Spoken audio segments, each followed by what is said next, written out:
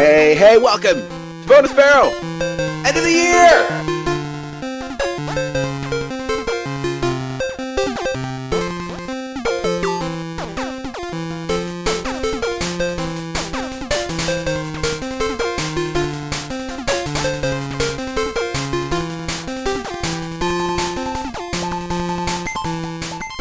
I am Rob, with me is Seiji. Yep. So Shelby's away, left living life to the fullest, which leaves only two founders that are still around. Yep. That's me, Rob, and Seiji. All right. Well, that's all right. It's the end of the year. People are, still visiting family and shit. It's snowing, it's cold, but we still have a show to do. And at the end of every year, we just go through and it's usually just me inflating my own ego for half the episode by telling about all the games that I beat. That'll still happen, but we also have other stuff to talk about too. It was rough. As you know, Seiji, every year I try to get 52 games in. Yeah. And it came down to the wire, but I managed to beat 52 games this year. Although there's a little bit of cheating in here. There is a little cheating, but it's my own list. But we can address the cheating when I go over the list. All right. But before you do that, Yeah. I'm always amazed how you manage to play that many games. Me too. Can you share a little bit of your strategy? Yes. Actually, let's talk spreadsheets. I made a new one this weekend. Ooh, I like that. I know you love spreadsheets. Uh-huh. Basically, this is how I keep track of all the games I beat since 2014. I started this in 2014. Wow. So we're in our fifth year. That's insane. This is not a bonus, bro. This is me just, I believe 2015 is when we started BB, right? Yes. 2015 is when I was in my second year of tracking games. That's when I went from 24 games beat to, 40 something. And then the next year I had my new highs, I think, almost 60 games beat. Anyway, so yeah, I basically record them down, and I basically have a list of the 52 slots I want to fill, and I try to fill them. But another thing I've done is I basically go through and I just kind of look through my collection of games I want to play. Just games I know that I look at I glance at it by a gut feeling. If I look at the spine and I want to play that, then I write it down. And so I'll do that occasionally, adding new games to the fold. Then I go to how long to beat, and I see how long is it to beat this thing on average. And so I have this giant spreadsheet broken down by hour. So 1 hour games, 2 hour games, 3 hour games. Eventually once I get to the 20s, I just put 20 to 25 hours or 26 to 30 hours, blah, blah, blah. So if I'm hurting for games, if I just need a break from sometimes you play too many long games, you get kind of tired. So when I need a break for long games, I just go through a list and look for something shorter, and I try to play. And that's how I kind of balance it and try to hit that 52 mark. Because I believe, Seiji, that because I know I'm not going to go through and beat every game before I die, because it's probably impossible. Even though I buy games with the intention of playing them, but I do realize that won't happen. But I also believe that this is kind of weird, and it's not based on anything. But I feel like so as you get old, it's going to get philosophical a little bit. As you get older, time feels like it's going by faster, And I think it's because you get too much into a routine, doing the same things, etc. So my theory is if I play a bunch of games, it's like my brain's always thinking about newer shit, and so I'm not getting stuck. And I feel like there's some truth to my weird theory, because, for example, if you're playing a game and you go through, say, a stage that's really hard, but let's not even say that it's hard to do technically. Just it takes a little while to do, and then you die at the end. And you do the exact same stuff, and even though it takes the same amount of time to do, it feels way faster. Yeah, you know what I mean. Mm-hmm. So that's my theory about games. If I play a bunch of different games, this is dumb. I'm not trying to put this as a philosophy. I don't think it makes any sense. This is just how my brain likes to interpret reality. But I think that if I play a bunch of different games, I'm getting different experiences, which is why I don't play any one game for 200 hours at a time, because I want to get into the next game, experience a new story, and I want it to be different from the last. That's why I do it. And also OCD, because I feel like if I beat 52 games a year, I'm actually denting my collection. Both of those things. Yeah, but you also have the idea of beating the game, right? Not just playing the game. Yeah, I need them creds. That's the OCD talking. I feel like if I don't finish the game, then I'm missing something, or it's not done, so I can't count it, and then I get this like tickle in the back of my neck as I think about not like I have games on my list that I have played a lot of this year but didn't finish. It takes a lot out of me not to finish a game, even if I hate it. And it's the same with Bonus Barrel. Like I'm very, very, very uptight about finishing games this show. I do my best to finish a game no matter what. Because if I feel like if we're talking about it, I feel like one of us should have beat it. Mm-hmm. And I rely on me to do that because I guess because of my rigid schedule life that I've made for myself, I try my best to finish all the games in the show. It's hard sometimes because some of the games suck. Ice Climber sucks. Did not want to play 32 levels of that, but I knew it was doable, so I did it. But like in terms of your day to day, like how do you manage to put all that all that time in? It's a good question because I'm in my mid-30s and most mid-30s are mature, responsible adults who do things. So I, again, very rigid person. I try to get a certain amount of art in, a certain amount of playing video games in, and when I'm not slacking, I try to get some language study in there too. I have I would say wife, but it's not legally, but basically my wife, who's we're like independently codependent, which means like we're happy together in the same room. But I do the shit I want to do, and she does what she wants to do. So I don't have that extra layer of, like, I have a relationship, and I do stuff like I have to go to the movie. I have to. We like eating together, go to the movies, and watching shit together. But it's not like I notice a lot of couples do a lot of shit together. Me and Meg don't do a lot of shit. So at home, I just have to balance my gaming time. I try to get a few hours of gaming in, and a bunch of art in. And then I watch some shit occasionally. That's really it. I don't do like, I have like dodgeball and other shit, but in general, I just kind of try to balance my evenings. I also like go to work really early so I can get out and have my day. Yeah. So I get out around 4. It means I have to go to work at like 7, but I get out at like 4, and that gives me my entire evening to, play games and shit. Yeah, because what I was going to say, it might sound like the only thing that you do is like play games, and that is not like at all. That's not true at all. That's not true at all. Yeah, you do a lot of stuff that even people that do have like might seem a very busy life do, but you also manage to do all this other stuff at at a very high degree of consistency. Yeah, I get you. This is I divide my time. I have like I'm very routine motivated. That's the thing with me, right? I have and it's problematic in some ways, but it's also for me it's nice because it's my like I don't know. I guess I'm very anal about controlling my own time, and I try to balance everything. And like I said earlier, like 9 of the games I played this year are arcade games. Those aren't very long, and that's a big chunk of time. So you just got to balance the short games with the long games if you want to make like a dent into the library. So I still it's funny because I do other shit like we visit people, we hang out every week. I watch. My entire Saturday is pretty much gone. I just watch Sentai and shit. Yeah. I play D&D. Like, I just I do a lot of stuff, but I don't know. I think it's just because I get out of work early and I don't have a lot of like I can best balance around that. I don't know.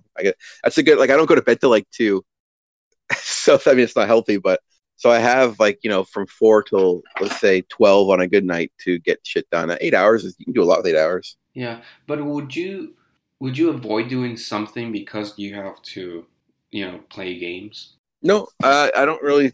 Weirdly enough, the games doesn't really impact a lot of my stuff. I just, I mean, there might be a few weeks here and there where I'll play games more than I do art. Or like right now, there's an art contest going on, so I'm playing art. I'm doing art more than I'm playing games, and that'll shift a little bit when Kingdom Hearts comes out. I'm sure I'll just play Kingdom Hearts for a week.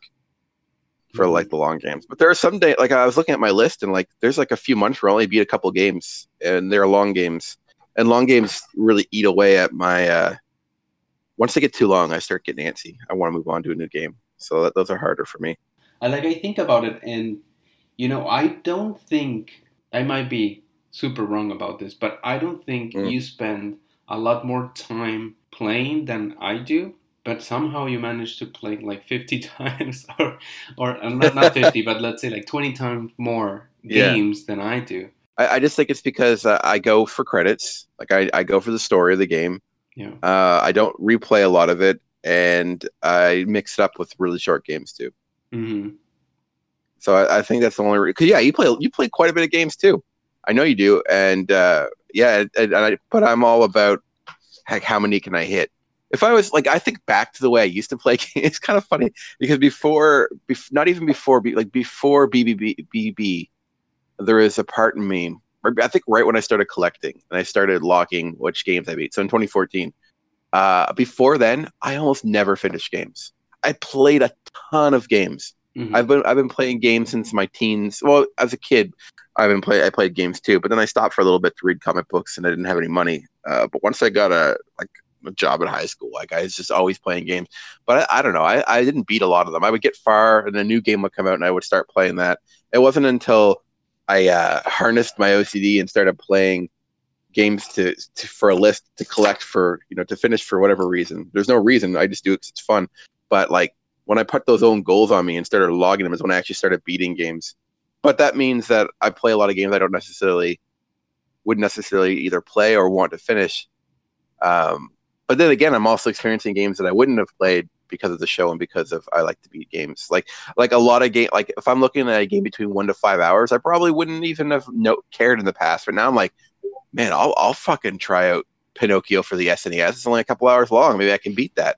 Mm-hmm. And so it's making me play games I wouldn't otherwise. I don't know. It's just fun. It's fun experiencing a lot of different games too. It's really cool looking at I always make a list of the games I beat, and I put all the logos on it, and then I put them in one big sheet, and it's really fun to look at all the different logos together that don't belong to each other.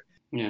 And that part's kind of fun too. It feels like, hey, the year I tracked, I finished things, I did stuff, and regarding things I love, which is games, and that's I don't know. Yeah, because when I play games, I hardly ever finish them because I don't think they deserve, like half of the games that I play or most of the games that I play, I don't think they deserve being finished. This is a lot of truth. Yeah. So this year I actually beat a lot of games and was like most of them Did you? the Ace Attorney games. Yeah. Oh, nice. I beat 2 or 3 games a year, maybe. Like only the games that are very, very special. But because I was in completionist mode with the Ace Attorney games, I like it. Like I managed to beat all of those, and it's fun. And I think what you're talking about, I think it's a little bit of a collector mentality, right? Yeah, I agree, 100%. Because when you're collecting, right, there's only a few items that are really, really worth it, but the rest are just there to complete the collection, right? Yeah. I think you made a little bit of a game out of your gaming, and it's 100% true. Yeah. Absolutely, you're right. It is a game, and my to me it's win-loss conditions. My win is 52 games. My loss is under it. I try to hit it. It is a little good of a game, and my reward is seeing the games I've collected. You're right. I've collected these games, these logos of games I've beat, and put them on a screen for me to view as my collection. Yeah, exactly. It's 100% like that, and it makes me feel good. Mm-hmm. And also, it's kind of nice too because I have a shitty memory. So when I look at these lists I make, I'm like, oh, I remember this game. That was fun. So it kind of jogs my memory a little bit, just seeing all the various games, and it's really neat too. I don't know, man. Like these sheets are a lot of fun. I used to put way more effort into them too. Jeez, but yeah, it's fun, and it's also a way of kind of reliving a lot of because you associate memories with the things that you're doing. Like for example, there's certain music that I'll listen to that reminds me of World of Warcraft because I was listening to said music while playing WoW, and I can sometimes see exactly where I was when certain songs are playing, and it's kind of the same with me for games. I remember certain events going on while I was playing certain games. So that part's kind of neat too. Like, yeah, I could think of some certain things, but yeah, in a way it's like that too. I'll look at Ice Climber and I might think about, actually I'll just think about how much I dislike the game, but maybe I'll think about other stuff that's going on during that time. Yeah. But it's fun and it's cool looking at the list of all the finished games. Yeah. So why 52? Is it the idea one per week? Yeah, I don't actually need to beat one a week, but I guess that's the goal a year, right? And if you're balancing short, medium, and long games, it's certainly possible, Yeah. Like I'm trying to beat Kingdom Hearts Dream Drop Distance right now, which is Kingdom Hearts 3D. It came out in the 3DS, I think in 2012-ish. I didn't beat it then because I wasn't beating games back then. I enjoyed it, but I stopped playing for whatever reason. But Kingdom Hearts 3 is out, and I think this is the last game chronologically before 3, so I'm like, all right, I need to beat this game. It's about 20 hours. I get 3 or 4 hours in, so I can kind of roughly guess where I'll get. But I'm also playing other games on the side. I'm playing Sonic 1. I got it, the Sega Ages game from the Switch. I've been buying a lot more shorter digital titles on my Switch lately. Like, I got Phantasy Star for the Sega Ages. I actually just rebought the Sega Arcade because it came out on Switch finally. Yeah. There's something nice about playing these games digitally, or portably on the Switch that really helps. Yeah. That's so, really nice. I'm trying to get like 4 or 5 games in before Kingdom Hearts does. In the meantime, I'm working on a art contests. Like those take. But I'm on vacation, so that's where my time is kind of going. Yeah.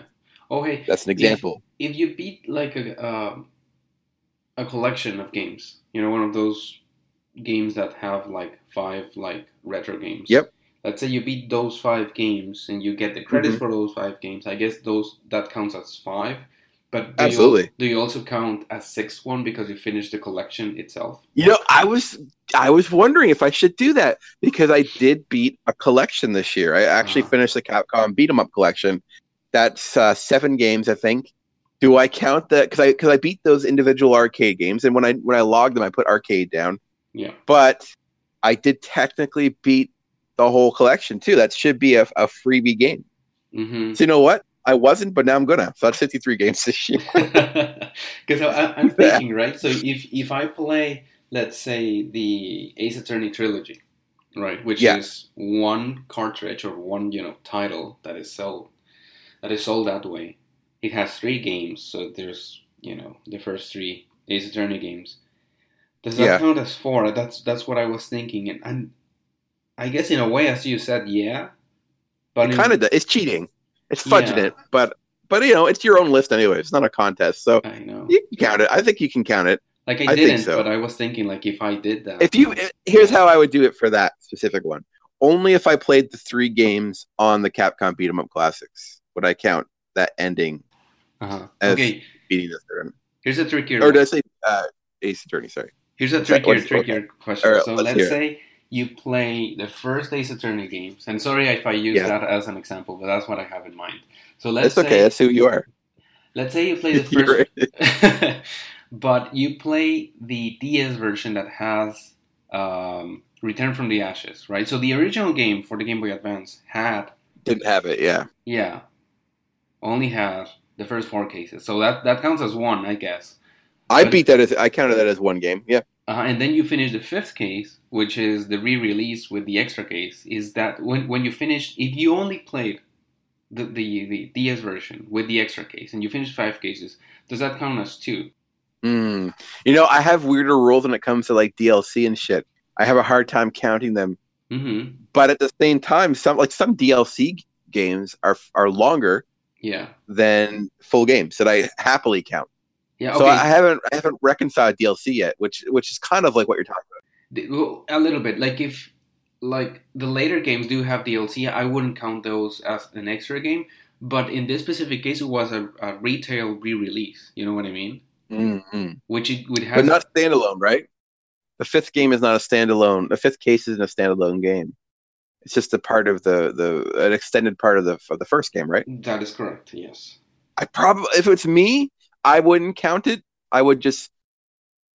It would only get weird for me if I beat that 5th case in a different year. But I probably just wouldn't count it. Or what I would do is I would just add it and make an asterisk to it. Like, for example, like I have asterisks to the side of a lot of games that I beat. Like, if I use heavy save states, like Castlevania last year or whatever year we played it, I had to use a fuck ton of save states. So I always put like an asterisk, save state, heavy save state use. So I know. Because in the end, sorry, my voice cracked. But in the end, like I said earlier, the list is just for you. So whatever makes you happy, I guess. You're not like competing with anyone, right? So if I'll make asterisks with some of them, and I have a couple this time. Let me put it this way. So let's say you play the original version on the Game Boy Advance, right? So you play that on the Game Boy Advance. So that's 1 game. Right. And then you play the re-release on the DS. Like the same game, but it's on the DS now. And that happened to have some extra content. Is that 2 games? Do you repeat? Are you replaying it again? Yeah. Oh, 100%. That's 100% a different game. If I always count replay. Hell yeah. I put Guitar Man. I've been lately beating that once a year. That goes on my list every year if I beat it. Because it's a game that I finished. Now here's a caveat. So in my list, not to get into spoilers because I'm sure everyone's really excited. I have Nier Automata down 3 times, and I was hesitant to put it down, but each playthrough is unique enough, and it had a full credits mode for each one that I decided to count them as 3 games. Oh although I boy, wouldn't normally do that. Okay, that's a tricky one. It is tricky, and I'm not. I would certainly be. I would understand why people wouldn't count that. But each playthrough feels a completely separate playthrough with different characters, has its own credits. And so to me, if I replay again, let's say I beat Dragon Ball FighterZ again, I've played it again. That's me playing a game, fully playing through again from a start to end with credits. That's a game beaten. And if I were to beat that game 3 more times that year, would still count it. Yeah, but I don't know. Like you could put it a different way and say that if you play a game and you get some extra, some credits at some point, let's say like in visual novel, you get a bad ending, right? And you get like the credits really, really early on by playing, I don't know, 5 minutes of it. And then would that count, right? I probably wouldn't. Now, if I were to play an entire path and then start fresh all over again and then do it differently entirely, I guess I would count it as a second playthrough, in which case you could count it as a separate game if you wanted to. Like you could also say that, let's say a game has like 3 distinct endings, and you get one and you count that game as beat. But you could also say like, hey, you didn't actually beat it completely because you had those other 2 endings, right? If it's here's how I view this scenario. Yeah, this is my ruling. If you have to start from the beginning, no, and I don't mean New Game Plus. New Game Plus are fine, but if you're basically starting from the beginning of a game, and not just going back a little bit, reloading a save file, or doing events slightly differently. But if you're starting over again and then you finish it again, that's a new playthrough. In which case, that is a new finished game for your list. Now I didn't do that last year for what I wanted to do. Let me just double check my list here, make sure I'm not lying. I beat all 3 paths in Kingdom Hearts Birth by Sleep, but I did not count it as a finished game. Or 3 finished games.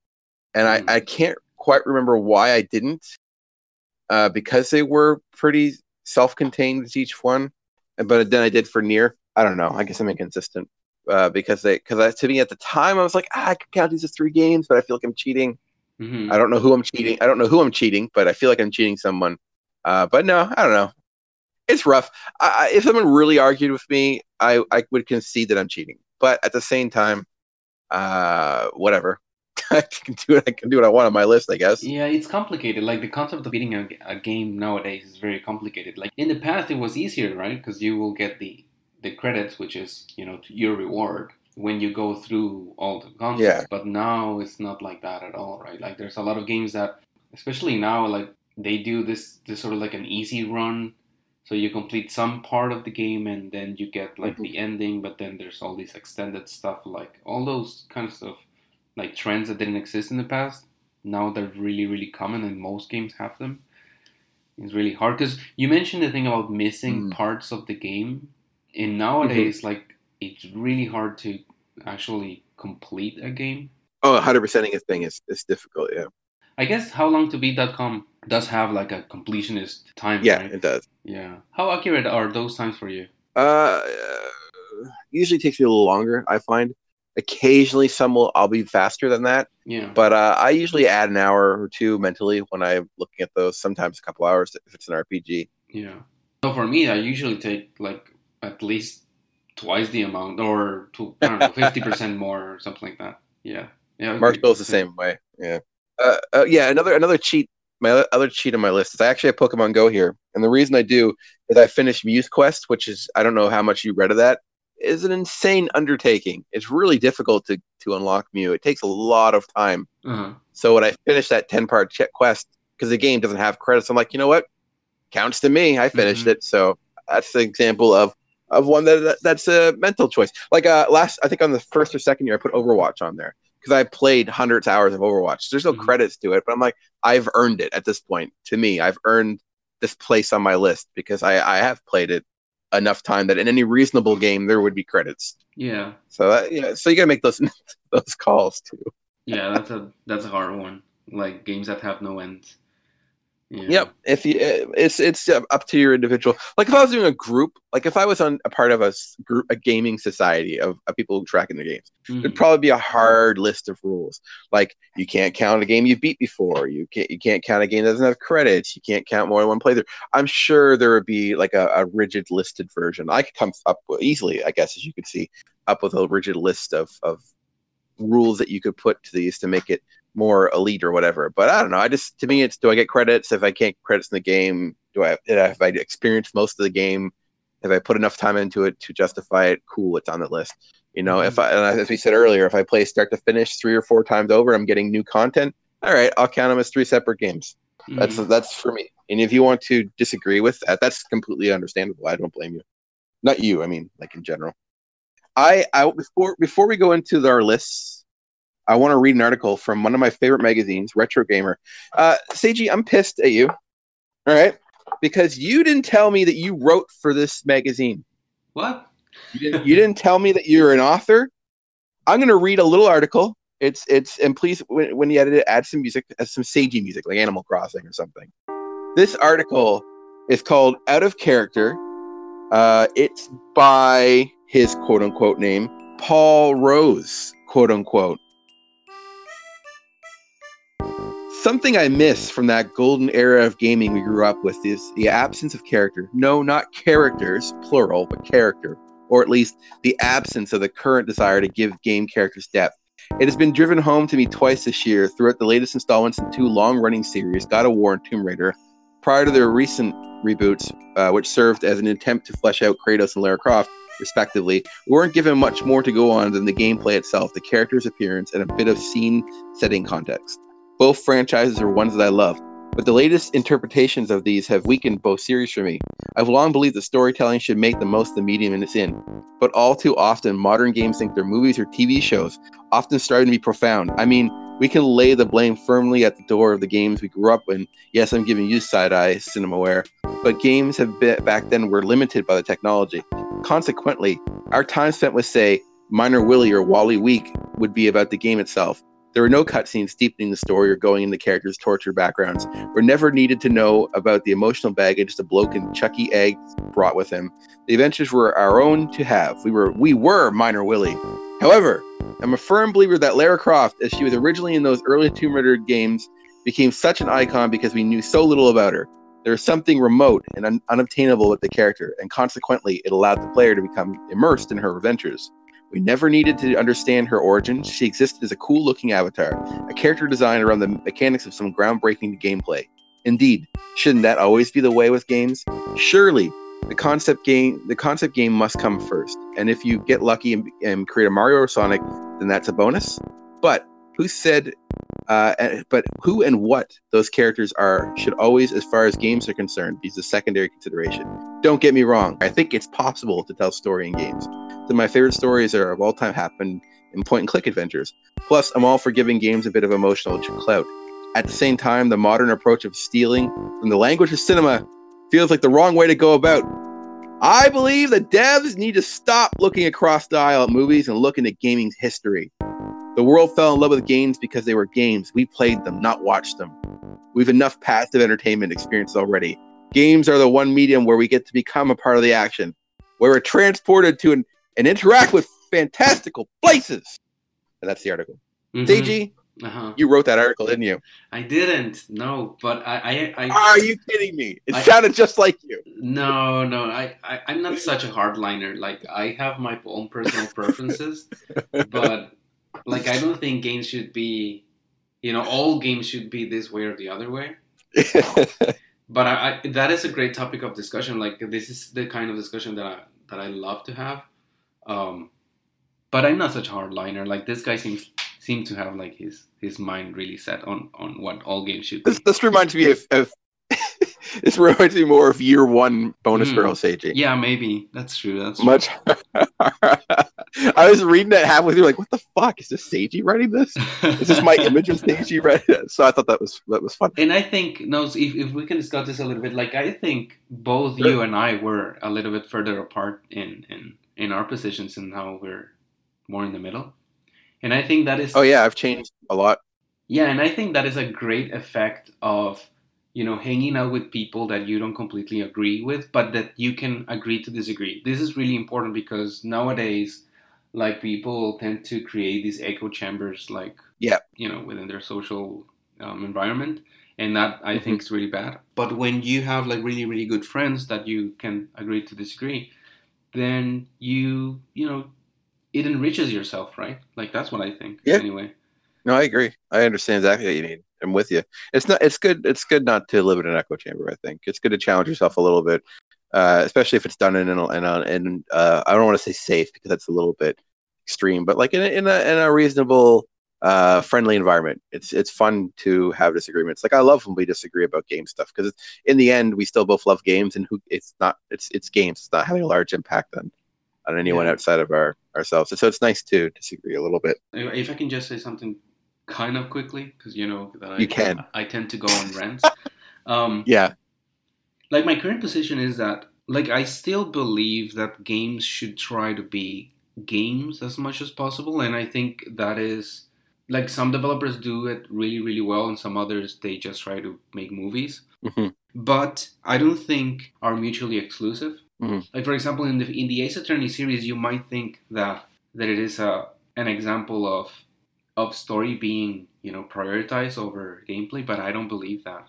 I really think that the mechanics of the game, which is to solve a case, and the telling of the story, which is very linear, it tends to be very, very linear, but it requires you to be very in tune with what the characters are saying. Like, if you miss some line of dialogue, you might miss something that actually helps you solve the case. So those two things come together really nicely, and they found a way to do it, right? In some other examples where you're playing a game and all of a sudden you go to a cutscene because Hmm. the game's telling you a story, and if that doesn't impact gameplay in a meaningful way, that's where I think there's a disconnect, and that's where I think that the medium is not being used properly. That is my current position. If you're going to tell a story, sure, tell the story, but impact the gameplay, right? Right. Most of the time when I play a lot of the games, those two things are just like two separate things, and more often what I'm seeing is that this story is disproportionately being prioritized over the gameplay. Gameplay is just sometimes something that you do to get to the next piece of the story. Well, that's Order 1886 for sure. Exactly how that game played. I've softened a little bit. Like I used to be, like I could not understand what you're talking about Yeah. before. Like I'm like I don't get it.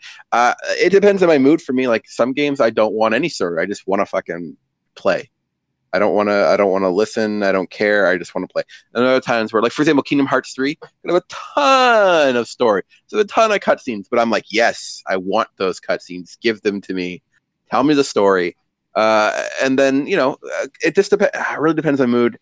I'm okay with pauses of gameplay to tell story. Like to me, it feels like I think me and Marshall had the same stance. Like it's like a reward for the gameplay part. Like Mm-hmm. it's like especially if it's hard. Like if I go through a killer boss, I'm like, my adrenaline's up. It was really hard, and now I get to watch the results. I get to watch him fall or her fall, and then the characters discuss it or whatever, or they escape or whatever the story happens to be. Like to me, I'm like, yes, this is great. I love it. I want more character moments. I like character interaction a lot, which you can do without cutscenes.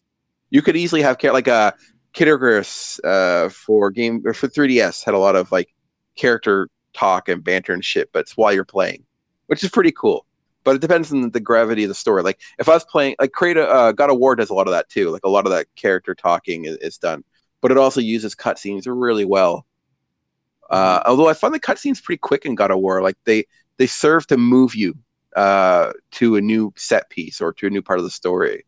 Like they're short, but they keep you kind of going. So I think you'd actually appreciate that a bit more.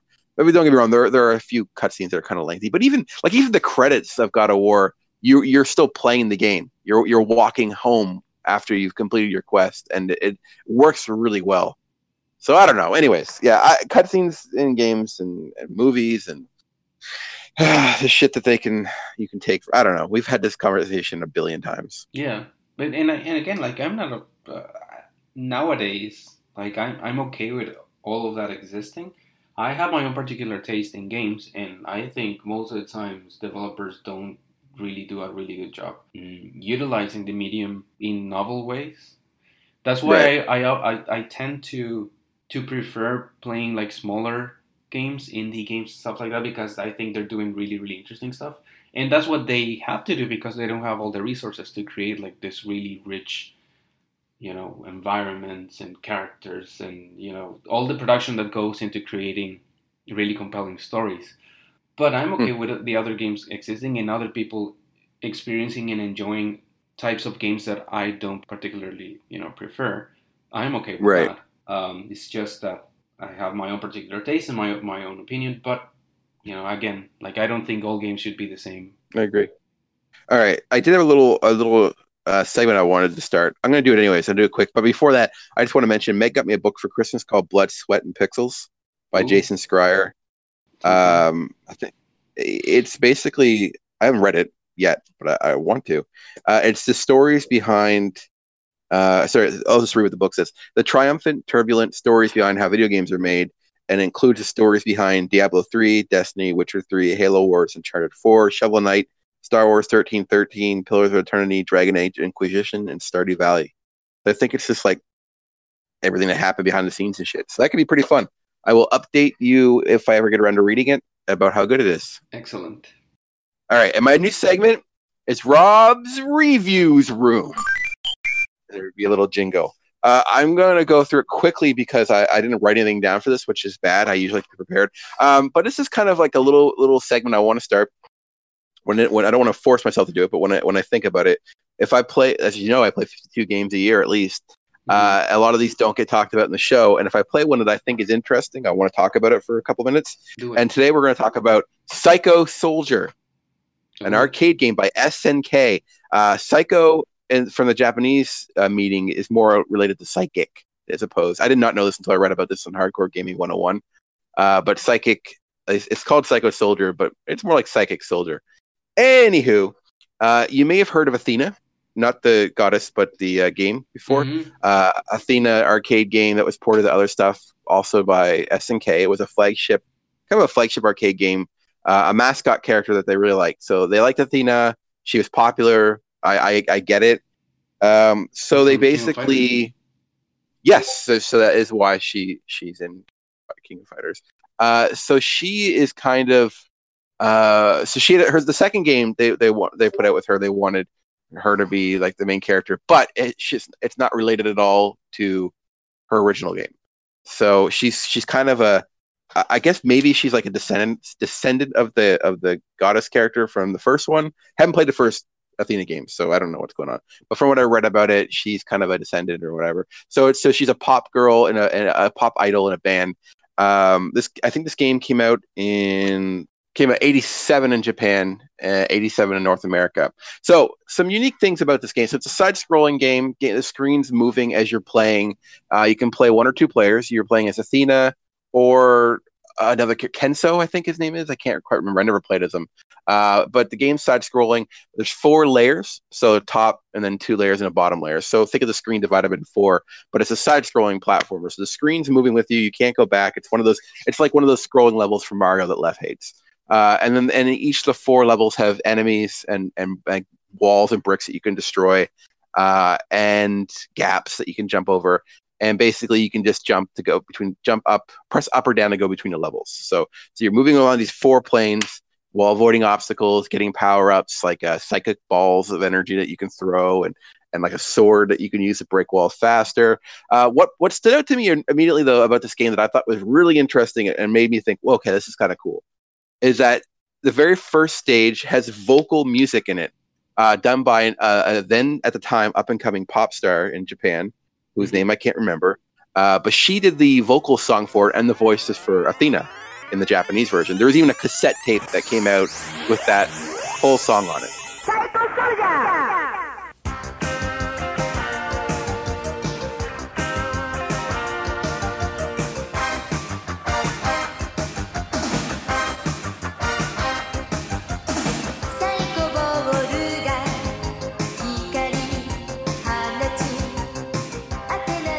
And I was like, holy shit! The only other game I can think of that predates it was a Journey game. I think based on the band Journey, which used a cassette player, but not in the arcade machine, not actually as part of the game. So this is the music that's actually built into the game. That's what I read on Hardcore Gaming 101 at least.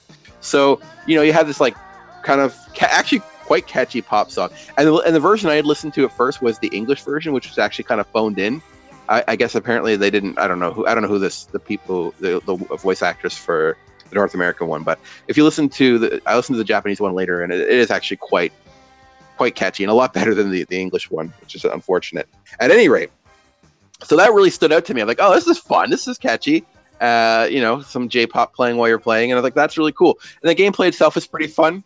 The bosses leave something to be desired. At the end of each stage, like the first boss you fight is basically you're just knocking a building down that has like bug creatures jumping out. It gets a little more complicated. The game's not easy because it's an arcade game, but I was playing on the SNK 40th Anniversary Collection, which, by the way, I recommend not just the games, but it also lets you like switch regional. Like you can play, so I can play the Japanese version of that no problem. Has like I guess it has like ports too built in. So if it's ported to other consoles, you can play that version, and it has a museum mode and which has like it's almost like a mini art book. It just basically gives you a bunch of tidbits and stuff about all the games that SNK has done, even the ones that aren't on this collection. So this collection is actually really good. I can't recommend it enough. Anyway, so yeah, the Psycho Soldier is a lot of fun. I know I'm not selling it too much. I mostly brought it up because of the uniqueness of a vocal track. But yeah, the game is pretty cool. And as far as damage goes, I wouldn't damage it only because I think people should play it. I mean, the game is not perfect. It's old. There's problems. It's if you're not playing it through emulation via collections and stuff, like good luck, because I don't know how much money I would have pumped into this game to beat it. But that's arcade games. Anywho, that's Rob's review room this week. Psycho Soldier, SNK. Give it a try. If you have played it or heard about it before, let me know, because I am curious. Yeah, all right. Sounds really cool. Yeah, let's get to the main meat and potatoes. Yeah. All right. Up next, year's recapping of the games.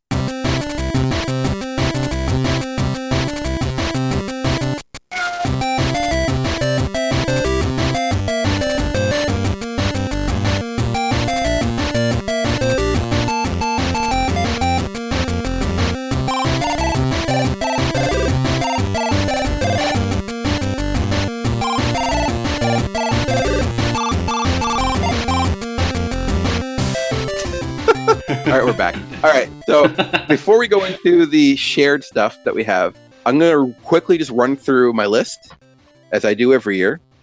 And if anything pops out, you can just either ask me at the end or stop me. So here is the games in order that I beat in 2018. We Love Katamari, Xenoblade Chronicles 2, Psychonauts The Rhombus of Ruin, Batman Arkham VR, Doom, Tales from the Borderlands, Dragon Ball FighterZ Rudy Mickle Dark Witch music episode, Our Zora Make You, Nier Automata 3 times, Clock Tower, Dragon Ball Evolution, Tokyo Xanadu, Kingdom Hearts Final Mix, Valkyrie no Densetsu, God of War, Detective Pikachu, Gundam Wing Endless Duel, Yakuza Kiwami, Detroit Become Human, Kirby Star Allies, I Am Setsuna, Link's Awakening, Pokemon Go for Mew, Batman, NES, Octopath Traveler, Super Metroid, Metroid Fusion, Spider-Man, Spike McFang, Metroid Zero Mission, Captain Commando, Knights of the Round, Warriors of Fate, Armored Warriors, Battle Circus, Corpse Party, Metroid Prime, Among the Sleep, Outlast, Bioshock, Super Bomberman, Pokemon Let's Go Pikachu, Persona 5, Dancing in Starlight, Ice Climber, Persona 3, Dancing in Moonlight, King of Dragons, Final Fight, Psycho Soldier, Prehistoric Isle, 1930. Kabam! Nice. Thanks. Are there any plans to finish a game in the next 2 days? I count the 25th to the 25th, so okay, I actually did beat a game. I finished Smash Ultimate, I think, yesterday, which I counted as my first game in this year. So, yeah. So those are my games. I also broke down my top 5 games from this year and top 5 games I played that are not from this year, and then the list that we have, which we can go through. So I'll just run through real quick my extra list, and then we can just focus on the stuff that we both did. Yep. So my top 5 games from this year specifically in ascending order, starting number 5. Detroit: Become Human, Let's Go Pikachu, Octopath Traveler, God of War, and Spider-Man. Those are my so Spider-Man number 1. My top 5s that I played from not this year, starting at the lowest: Valkyrie no Densetsu, Super Metroid, Yakuza Kiwami, Metroid Fusion, and We Love Katamari, because I love Katamari. And then my top 10 games this year, that's everything I've played: Valkyrie no Densetsu, Let's Go Pikachu, Super Metroid, Octopath, Metroid Prime, Yakuza Kiwami, Metroid Fusion, We Love Katamari, God of War, and Spider-Man.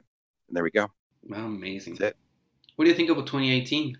2018 as a gaming year? Yeah. Had a lot of, so like, are we talking about not in general, like the game? So the 2018 had a lot of big games this year. I mean, God of War, Spider-Man are awesome, big, huge games.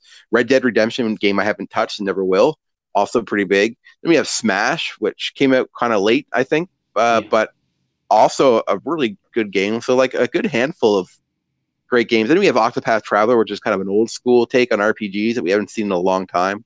We had a tribute title that had mechanics that I thought I was going to hate, but wound up liking a lot and kind of wanted to keep going with Pokemon Let's Go Pikachu and Eevee. So like, I don't know, I think it's been a pretty good year. Dragon Ball FighterZ, a Dragon Ball game won a game award. Like, how that's never happens. Mm-hmm. So I mean, that was didn't make any of my lists because it's still a fighting game, but like, I love Dragon Ball FighterZ. It was awesome. And yeah, I think it was a pretty good year. How about you? Because of my personal preferences, right? And because of what I play, which tends to be, partial to Nintendo. Yeah. And also because I don't like everything that Nintendo makes specifically. Like, to me, it was like an okay year. I felt like I used my Switch a lot more last year. Like, it was much, much stronger. I'm still in love with my Switch. And I'm getting to Switch use is it. amazing. Yeah, I'm getting to use it a lot more now that has YouTube, actually, because I play games and I put YouTube. Because I don't have, like, any of the other consoles that can, play Netflix or YouTube or whatever. So Right. YouTube, I haven't. Yeah. So I use my Switch. That. I use my Switch, like, as my primary, or actually, like, only console. So that was good, even though it sounds weird, but having YouTube on the Switch to me was one of the highlights of my year in terms of, like, console related stuff. The Nintendo Online stuff, like, I don't know, it felt underwhelming. It is underwhelming in a way. Like, I like it, but like the idea of just doing NES games is kind of weird to me. I don't know. I don't like that as much, I guess you could say. Yeah, like, it's not bad. It's just underwhelming. That, I think. Yeah. Word. Yeah. 100% underwhelming. In terms of gaming, like, to me, again, it wasn't as strong as 2017, but people seem to be very happy with a lot of stuff that happened in general in gaming. So that's good. And it seems to me like 2019 is going to be, like, really exciting in terms of, some of the titles that are coming out. So yeah, I hope so. That's what I think. Mm-hmm. I want it to be. So we have a a half filled out list of things. Half filled up because only 2 of us are here. Yeah, want to go through a little bit of BB stats before we go into let's categories. Do it. Here's some BB stats. Yeah, some baby stats. So we released, up to this one, because I intend to release this one as part of this year, but before that, up to that, we released this year 43 episodes, which is really nice. Plus this one, which is really, really nice. There were 26 episodes of Bonus Barrel. There's going to be 27 plus once we have that. We also released 1 mini and 16 BBBs, so that's good. Our total airtime right now is 52 hours, 35 minutes, and 53 seconds, plus whatever this ends up being. Oh, wow. That's funny. I didn't know. Yeah. Wow. Our shortest episode was the first BBB, which was only 18 minutes and 33 seconds. Actually, the original recording of that is much, much longer, but that first episode was a pain to make. And, if I can talk a little bit about BBB, I mean, that was a fun project. But it was really, really hard to make because I double guessed myself in each one of those episodes, but I'm glad we put those out, and we had the opportunity to interview some people from the club and stuff, so that was cool. Yeah, man. Our longest episode was, our compilation, BB Top 100 special, which ended up being 5 hours and 31 minutes long. Crazy. And I also have some interesting stats that I think we never mentioned. But up to the day I was making the spreadsheet, we had 3,387 plays on SoundCloud, which was interesting. Cool. Our episode with the least plays was, of course, at the time our newest episode, which was 24. Right. And our most played episode was the episode 175, the Batman episode, had 160 plays. That's cool, eh? Wow, that's high for us. Yeah, and our average plays per episode was like 78 plays per episode, which, thank you very much to everyone that is listening. Sure. that to me, that's perfectly good. I like it. Yeah. And in terms of our main BB, again, was 26 episode. Rob, of course, attended 100% of those. Yeah, I have to. Shelby did 24, which is 92%. Wow. Lev 8 episodes, which is 30.77%, and I did 20, which was 76.92%. I gotta say, I'm surprised with Shelby. Good for her. Yeah, did not realize she was in all but 2. That's like way better than I thought. It's amazing, eh? Damn.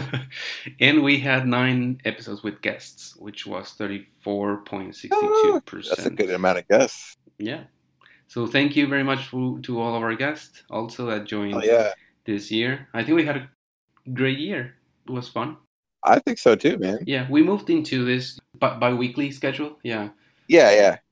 Which I think is making the episodes a little bit longer, but also a little bit better, I think. Not sure. I think so. Yeah. Less chance of burnout too, right? Yeah. And more time to play some of the games in question. And we damaged 19 things. I'm not going to say games because there's a few movies in there. And stuff. Yeah. So, that's our BB review for the year. 3, although, BBBB is a separate thing, but, I'll count it. Yeah. We have 3 perfect games this year in terms of our recommendations. Kirby Superstar, Florence, and Link's Awakening. Yeah, and 1 full damage. 0% recommendation of Ice Climber. That's funny. It's kind of neat seeing. I love seeing this, like the review stats of games. Just seeing our opinions on games is fun to me. I like it. Mm-hmm. So the last segment of the show is just you and I talking about some things like our most anticipated, our favorite played, etc. Yeah. So why don't you start things off? Yeah, we have a few categories here. So we're gonna start with a game that I wish I had played was Tetris Effect, which is a PS4 exclusive, I think, at the moment.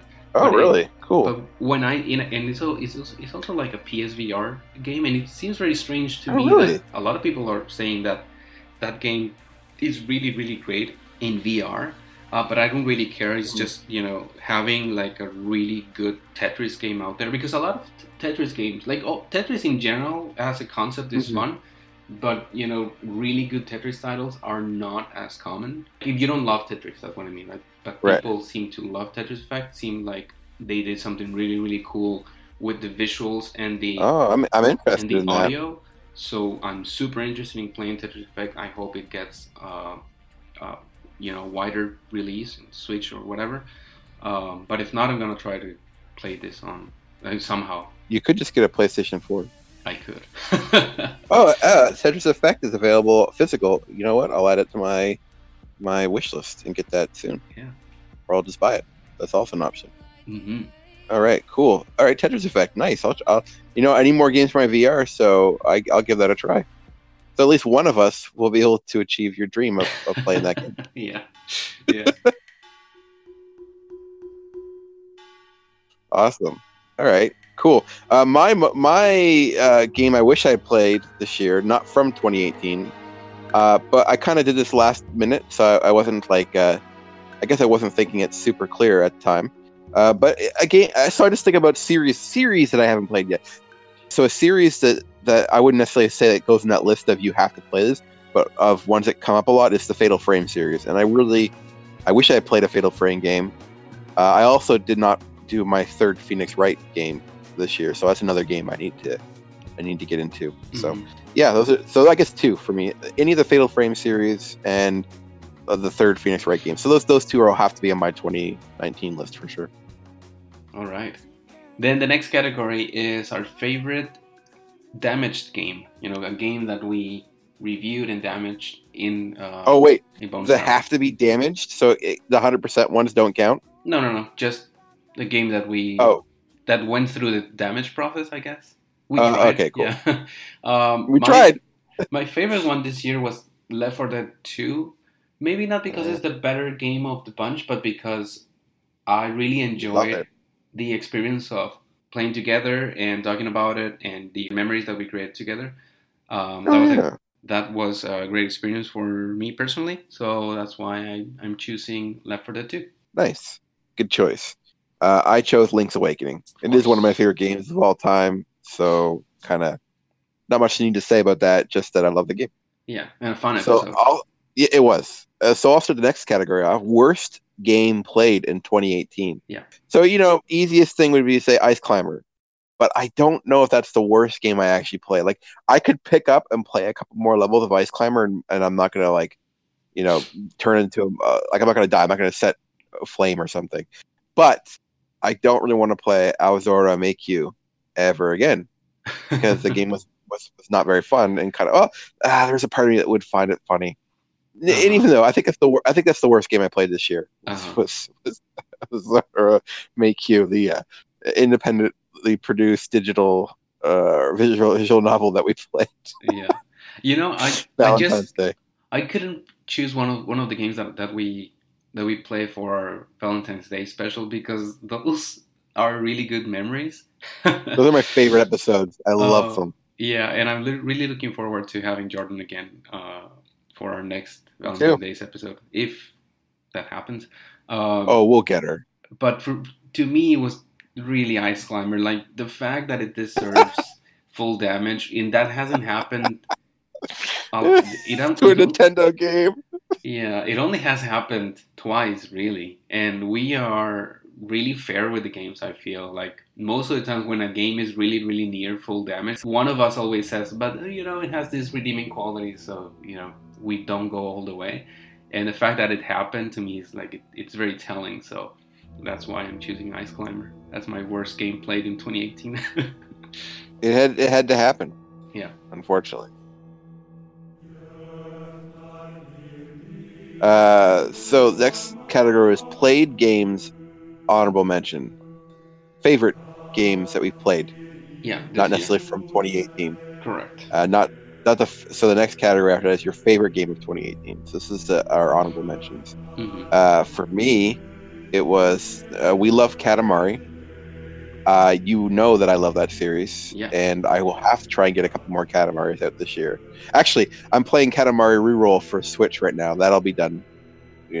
I'm just playing a level or two here or there, but that's great. So yeah, Katamari, followed by Metroid Fusion. So of the 5 or 6 Metroid games I played this year, they're all good. I haven't played one that I think was bad.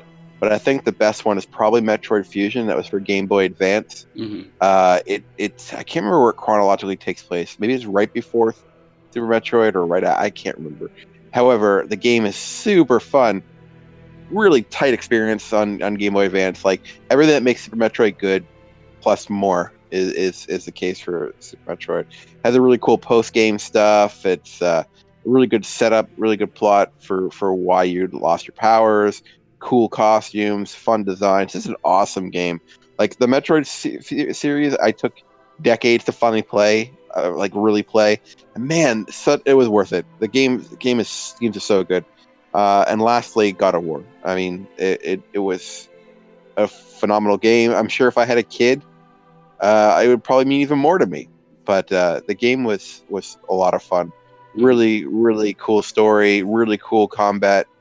Exploration was a blast. Just like, I mean, everybody know if you played it already, you know why it's so great. It could easily be a number one, for sure. For me, my honorable mentions are I have to start with Her Story. it's a game that is so very interesting to me personally. And going back to our little discussion about the story in games, this is a great example, because really what you're doing in this game is just watching videos, but what you're doing along with experiencing the story, like mechanically, you have to really analyze what this character is saying and expressing, and observing the things that are on the screen, and the interconnections between all those videos. If you want a really good example of a character that can be three-dimensional, really rich backstory, and with great performing in terms of acting and such and such, and having a real game, having the medium being utilized in a way that is very novel and very gamey, like this is a really great example. It's a really small game, really cheap. You can play it anywhere, like literally I played it on my phone. It was great, so it was kind of scary. So yeah, her story, gotta put it there. One puzzle game, I love puzzle games. Yeah. My favorite genre. So, but you can't really mention puzzle games too much because they're not really that exciting to talk about. Same as Tetris, but one puzzle game that I really enjoyed ever since I played it for the first time on my DS is Picross. Picross DS was a really great title that I still go back to very often. But I found Picross S, which I think the S stands for Switch, for the Switch. And there's, I think, like 4 of them already, because they put them out really, really, I think, quickly. But I really liked it and enjoyed it. And it has this spot in my list because it has a co-op mode, so 2 players can play together. So I value the couch co-op experiences that I can have with my wife, and both of us, going through a puzzle. That doesn't sound like it would work, but it does in a really strange way. If you like puzzle games and kind of like a little bit of a mindless activity, time killer, this is a really good one. And in general, if I'm gonna cheat a little bit, but for me this year was the Ace Attorney year in terms of gaming. I rediscovered this series and I went into completionist mode. And the reason why I actually played the second one was because I was listening to an episode of Bonus Barrel from last year. It was a lot of fun when we talked about the first game, and I think it was you and Shelby talking about the second game a lot, talking about some of the cases in that game, and I was like, and I was wanting to understand the references, and I remember enjoying the first one a lot, so I went and played the second one, and I loved it. Not that I loved the game, but I just love the game series in general, what they do and how they tell stories. So I guess I did love it. You playing Ace Attorney also brought to the first clash between you and Shelby ever, where you basically called her a hysterical person who needs to calm down. Basically, I think that's your words, basically. No, it's just that she is really passionate about it, and she has her opinions, and she loves the fifth game, and I really hate it. Not hate it. I think it's not a great game at all. And she hates the sixth one, and I think the sixth one is kind of like the better one of the main branch of the Ace Attorney game. So I love to disagree, having discussions, so that was great too. And do you stand by the fact that she was overreacting? Well, my point was that she hated that game so much that she stopped playing for 2 years, right? And to me, that's a little bit of an overreaction, but I don't know. I wish she was here. I don't know. Maybe it sounds worse, like the word, the word. But, no, it's fun. She's fine. She's not mad. She's all right. But I keep telling her to finish that game because the DLC case in the sixth game is. If I had to choose a game as to pick from the AA series to be here, I think it will be the sixth game. I really, really love the sixth game. Oh yeah, really rub it in Shelby's face. Yeah. And spite choice. So, what was your favorite game you played this year, Rob? Spider-Man. Mm-hmm. I've been reading Spider-Man since I was a child. Yep. I used to draw my own Spider-Man comics. I don't have any of them anymore, unfortunately. But no, I love the character, and this game celebrates everything that makes the character great. They basically took the best of all of his lore, from his comics, from movies and stuff, and made a new setting. You rarely ever get Peter Parker who's in his mid-20s. You either get the current comic stuff, which is he's late 20s, early 30s, who has 60 years of comic history behind him, or you get the constant reboots of making him a kid in high school. But this is a mid-20s Peter Parker who's competent, put together, has a really interesting story. Mary Jane's really cool. So many costumes that you can collect, and that's a lot. Like Spider-Man's a character who's had a ton of costumes, and if you're a fan over the years, everybody has their own favorites. And being able to see that, and plus the new ones for the game are really good. And like the characters were all really fantastic. Web slinging through New York was so fun. Like in terms of gameplay, just like you could fast travel, but I almost never fast travel because you didn't really need it. It's just fun to swing around as Spider-Man. You really feel very Spider-Man like in this game. You feel like the character you're playing. It's awesome. Mhm. I love it. I think it deserves Game of the Year. But I could see why God of War, and I guess conceptually I could see why Red Dead would do just as well, if not better. But man, what a great game. I really hope they do more superhero games. Insomniac nailed it.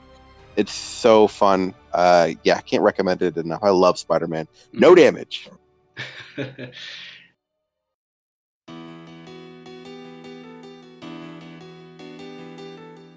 The favorite game I played this year has to be Captain Kenji 2, which it never got released in North America. Right. I guess it would be a sequel to the Ace Attorney Investigations game, which is a really bad game. Not bad game, it's just not. It's kind of weak.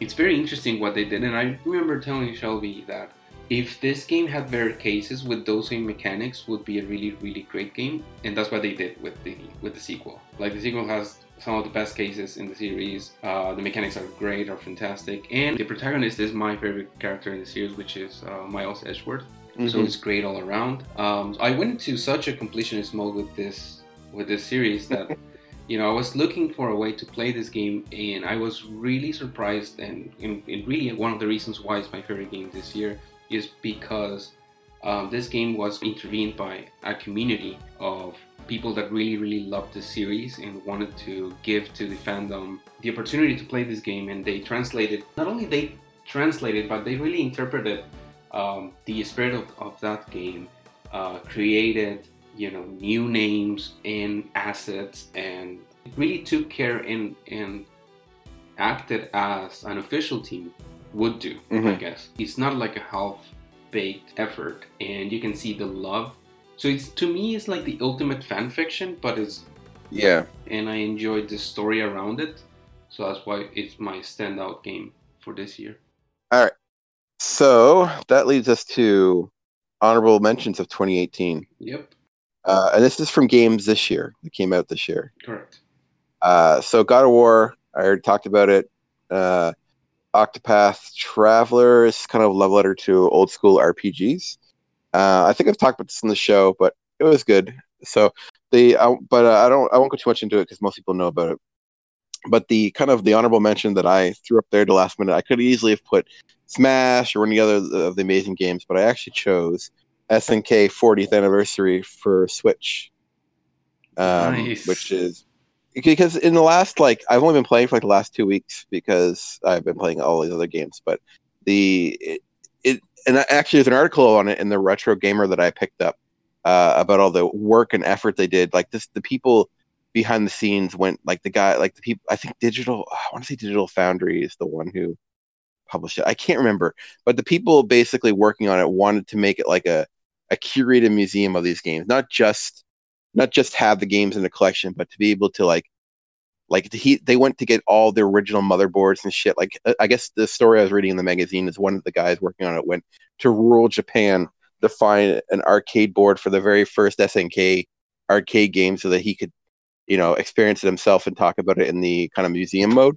Oh, really? So, yeah, and basically he went through tracking down old Japanese magazine letters and shit so that they could basically kind of compare the faulty information and try to get the truest story they could based on that time frame. So the article was very interesting that I was reading about the actual game. This is after I started playing the games on it. Another thing they did that's really clever that they've not done in a lot of other games is called, I think it's I don't know what it's called, but I'll call it the jump in mode. So basically, because they use different emulators and shit to play the game, every game that's on there, someone has played through the game, and you can jump in at any point and just keep playing from where they left off. So if you're stuck in one of the games, you could watch how they beat it, or you could just be like, cool, I'm going to jump in here and keep on playing from this play file. Isn't that really cool? That is really cool. I don't think it's ever been done on any other compilation collection. Mm-hmm. Like that is really neat. Like if you want to get to a certain point and just jump in, that is really cool. And I really like that. And like I said before, like the other stuff that this has. So the guy in the article said that he was taught I think they also did the Street Fighter 30th anniversary one, which was another compilation thing. And he said that someone came up to him and said, I spent hours in this game, but I haven't even played any of the games yet. And that's because the group, the company puts so much extra stuff into the game. So every game that's available to play has the entire soundtrack on it that you can go and listen to in there. Plus, like I said, it has a chronological order of all the SNK games. So even the ones not on this game, there's also you can go and read about them, and they have just obscure information about each of the games. And I'm sorry, I'm going a little long on here, but I just can't get this is how an anniversary collection should be done. It's so good, and it gives you so much information. Yeah, you're selling it really well. I can't recommend it if you have a Switch and an interest in old games and an interest in gaming history. So basically, Seiji, I recommend getting this game. And there's a few in here I want to do for the show, So, I honestly, man, if you see it or are tempted at all, pick it up. I think you'll really appreciate it. And I like SNK, but most of the stuff you see nowadays is Metal Slug and all the fighting games, King of the Fighting, Samurai Showdown, all that stuff. But this is their stuff kind of before then. This is their arcade shit before the Neo Geo. And there's a lot of neat stuff there, and it's cool to see some of the history before that. And so SNK 40th anniversary, check it out. Nice. For me, my honorable mentions, I'll start with Smash Ultimate. It's a game that I wasn't too excited about, and I'm still not too excited about, and I'm gonna pick it up at some point. But I got the opportunity to play it in a party that I attended last week, I think, and it was a lot of fun. But at the same time, it's still kind of the same as Smash 4, I guess, for the Wii U. It felt pretty much the same, which is great, because that's a great game. The UI is different, I guess. I like the idea of... Did you play the single player? The adventure mode, yeah. Have you played? Because that's very different from the other Smash games. Yeah, I'll play that when I get it, and I'm going to at some point. But I just played, the couch co-op mode, which is always great. Having people over and just smashing it out. Smashing it up, yeah. I did find some differences. I found that it was a little bit laggy or something. Everybody's saying that at first it's a little bit weird because they changed some stuff, and I was just reacting to it. I was just trying to play it as the Wii U game, and I felt a little bit of a lag. But everybody says that once you get over that, it's just same old. But I put it there because I think it is a game that they made with a lot of love at the very least. Not just it wasn't just a port of the Switch. They had some ideas, but they it's weird. I'm gonna say something really weird, but I don't think they oversold the game. You know what I mean? I don't know if you think they did or don't think they did. I don't think they did it. With the Smash for the Wii U, they the ads were a lot. They talked about it a lot. They tried to sell it a lot, but this one just, even though is an event in terms of gaming, it was somehow low key. I don't know. That's how I feel about it. Maybe because I wasn't paying a lot of attention. Yeah, I see what you mean. But I don't feel like a lot of hype was built up. Nintendo did its own thing with its Smash Directs and all that stuff. But I think I know what you mean. Because they had the I think back when that Smash was coming out, they were doing the Nintendo tour and shit, right? You could play Smash at certain locations, and they had that Nintendo bus that was going across Canada at the time. Mm-hmm. Do you remember that? I remember that. Anyway, I don't know if Smash was there or not, but at any rate, I guess I kind of see what you mean. my biggest complaint with Smash is the lack of bios for all the spirit sprites. There's 1,300 plus sprites in this game, which is really cool. Sorry, spirits, which is really really cool. I actually like collecting them. I like the way they integrated the battles for unlocking them. Each one kind of tells a story with the Smash mechanics. I talked about this last time, I'm pretty sure, but yeah, I really like the way that I really like all the inclusion of all the different series they have in there. But man, a little bio, come on, Yeah. I want that. Tell me who Starfy is. I love Starfy. I want a bio. The legendary. Starfy. I'm gonna make sure we gotta fucking play a Starfy game this year coming up. Yeah. There's only one North American game we can play that one. Fuck man, Starfy. He's legendary. I love Starfy. Yeah. Next honorable mention is a game that I recently discovered on the Google Play Store. So I'm playing it on my phone. It's called Gorogoa. And talking about, games that are like, it's a puzzle game, but it's so cool how they tell the story through like comic book panels, but they are built like with pieces of paper, and it's a beautiful game. I don't know how to describe it. It's a puzzle game but it's a story that is being told through a comic book panel. And the artwork is really unique. I don't know. It's a beautiful game. I just want to put it out there. It's a really small title. I think it's like really cheap on the App Store or whatever. I really recommend it. And I think it's out for a bunch of other things. I think it was originally released in December 2017 for some platforms, but it got a wider release in 2018. I think it's on the Switch also. Not sure. I think it's on everything, but I really recommend that.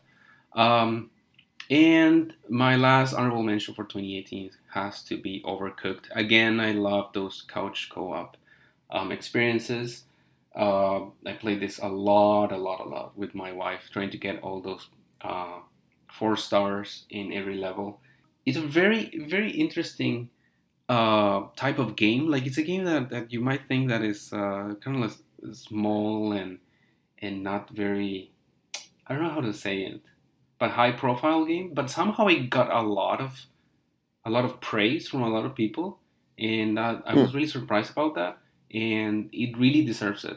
It's a great game. It has a lot of technical issues, I find. It has bugs and some stuff like the user experience in the UI, can have. It could be improved, but in general, like, the game is great. It's very, very, very playable. So that's it. It's awesome. Game of the year. Well, I mean, I will just say it. Spider-Man, already talked about it. Yeah. So rewind the episode if you want to hear it again. But yeah, Spider-Man up top for me. Yeah. My game of the year pick has to be Florence. It's a game that I thoroughly enjoyed. I enjoyed it so much that I just wanted to talk about it, and I found someone that was willing to talk about it, and we did that BBB there. And played with P2 because I knew that he would really enjoy it. That type of experience, quirky love story. He always mentions those. Oh, it's about love and shit? All right. I actually don't know anything about this game. I thought it was a flower game. This is not what I was thinking. I was thinking of Flow this entire time. What the fuck is Florence? Florence is, talking about characters, story in games, and also in a way that I enjoyed it, right? That I like to experience a story in a game. And Florence is a perfect example because it really is that. It's linear, and it's a story about this girl, and it's a story about love. I don't want to give too much because I love love. There's not a lot in there, but in terms of the plot of the game is really simplistic. But how they tell the story and how they use, again, puzzles. Yeah, I guess there's a theme here, right? Like puzzles, and I like novel ways to use gameplay. So you're playing this game and you're thinking about the game, and it reflects what you're feeling. And that's really hard because you have to put a lot of thought. But when you feel a certain way, there are ways to represent those feelings. Yes, visually, yes, through audio. And there must be, and this is something that we need to explore as game developers, there must be ways to represent feelings in a mechanical way. And because we experience that in real life. And Florence, even though it's this really, really small game and it's kind of silly, and but to me it did that for me. I'm always ready to highlight and praise a game that finds ways, to do all of those things integrally. So yeah. Well, guess what? It's a good thing that this isn't. Here's why you should play, because then I would lose. I just downloaded it, so Oh, I'll give that great. a try at some point soon. Yeah. It's like a 20-minute game or something like that. I spent a lot more because I was going really, really slowly, but I think you can go through it in 20, 30 minutes. Oh, that's short, eh? Nice. Yeah. Mm-hmm. I misjudged. There's it's me doing a typical thing where I don't pay attention. I thought it was a different game. I did not give it a second thought. I was like, it's stupid. Not stupid, because I know people like it, but I'm like, oh, that flower game, that's cool. I have no interest. I did not realize it was a quirky little indie title about love. I like those things. Mm-hmm. Yeah. So there you go. Now, and that clearly shows that I have not been listening to all the BBB. So good for me. You know what? I might beat this today. You're right. It's only 39 minutes according to how long to beat. So fucking hey, that'll be a game down this year. Woo! That's awesome. That's cool. I'll give it a try. Yeah. And then maybe I'll give you my damage on it, thus bringing it into the canon of Bonus Barrel. Excellent. All right, so we only have a couple more things left. Let's get her done. We have bring back my list up here. Your biggest hope. Yeah. All right, so for me, I chose Final Fantasy VII News. So anything about Final Fantasy VII Remake would be pretty cool, or a physical edition of FF7 for Switch, because we are getting Final Fantasy VII at some point for Switch. So how about a physical one so I could rebuy it? Mm-hmm. I tell you right now, I haven't replayed FF7 in its purest form in a long time. If it came out physically on Switch, I might go through it again, even though I'm kind of saving myself for the remake. I love Final Fantasy VII, my favorite game of all time. Excellent. So give me some news. I guess for me it's the same, but for Pikmin 4. Like, I know that's weird. You already have Pikmin 4. It's out already. Did you even play it? I know. Hey! Pikmin! I know that you maintain that, hey, Pikmin is Pikmin 4. I don't. Oi! Pikmin! I am still hopeful. And for 2019, I want... For Pikmin 5? Pikmin 4. But proper. I guess if it's Pikmin 5, it's fine too. But, proper Pikmin. I hope it says Pikmin 5. I hope it says Pikmin 5. Like it has Mario Kart 7. And I'll never forget the article I read about Mario Kart 7 where they're like, we named it Mario Kart 7 because it's the 7th Mario Kart game. And like, everything else had like Mario Kart Wii and all the other Mario Kart Circuit, all that shit. But then they're like Mario Kart 7. And I just remember the literal reason in that fucking article. That's what they're going to do with Pikmin 5. They're going to be like, this is the 5th Pikmin. No. So they decided to call it Pikmin 5. Or, hey, Pikmin 5.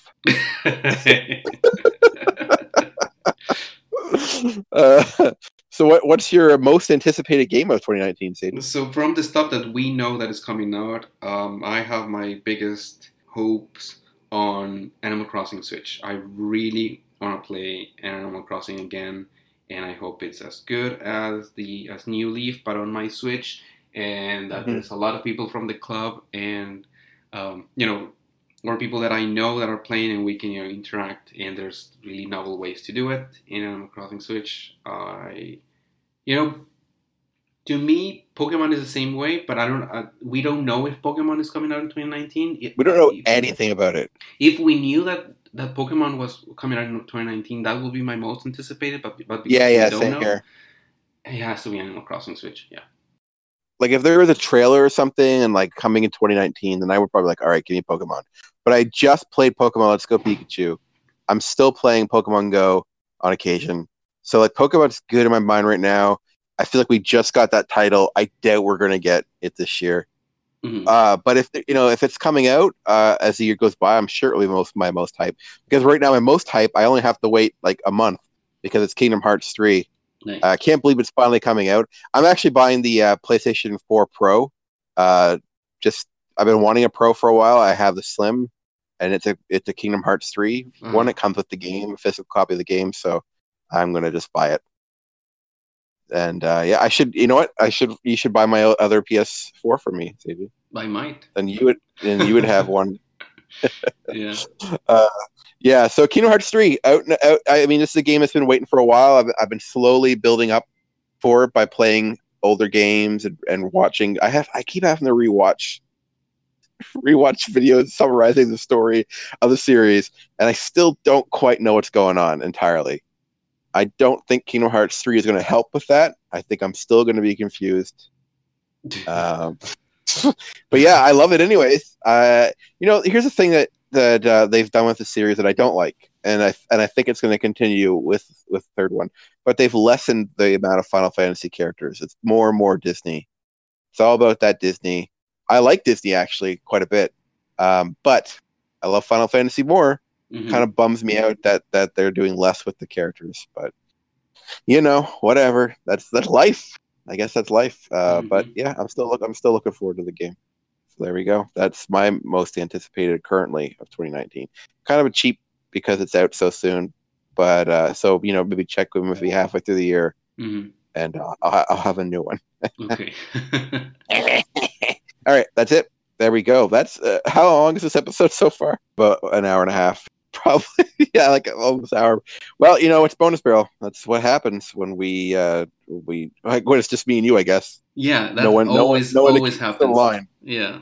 I went in this episode thinking we're not going to fill 40 minutes of stuff because I had no notes going in except for the game stuff I did. Yeah. And then a couple of blurbs, and then an hour and 40 minutes later, just two of us, and we're calling it an end. So that's crazy. Mm-hmm. I might see P2 next month.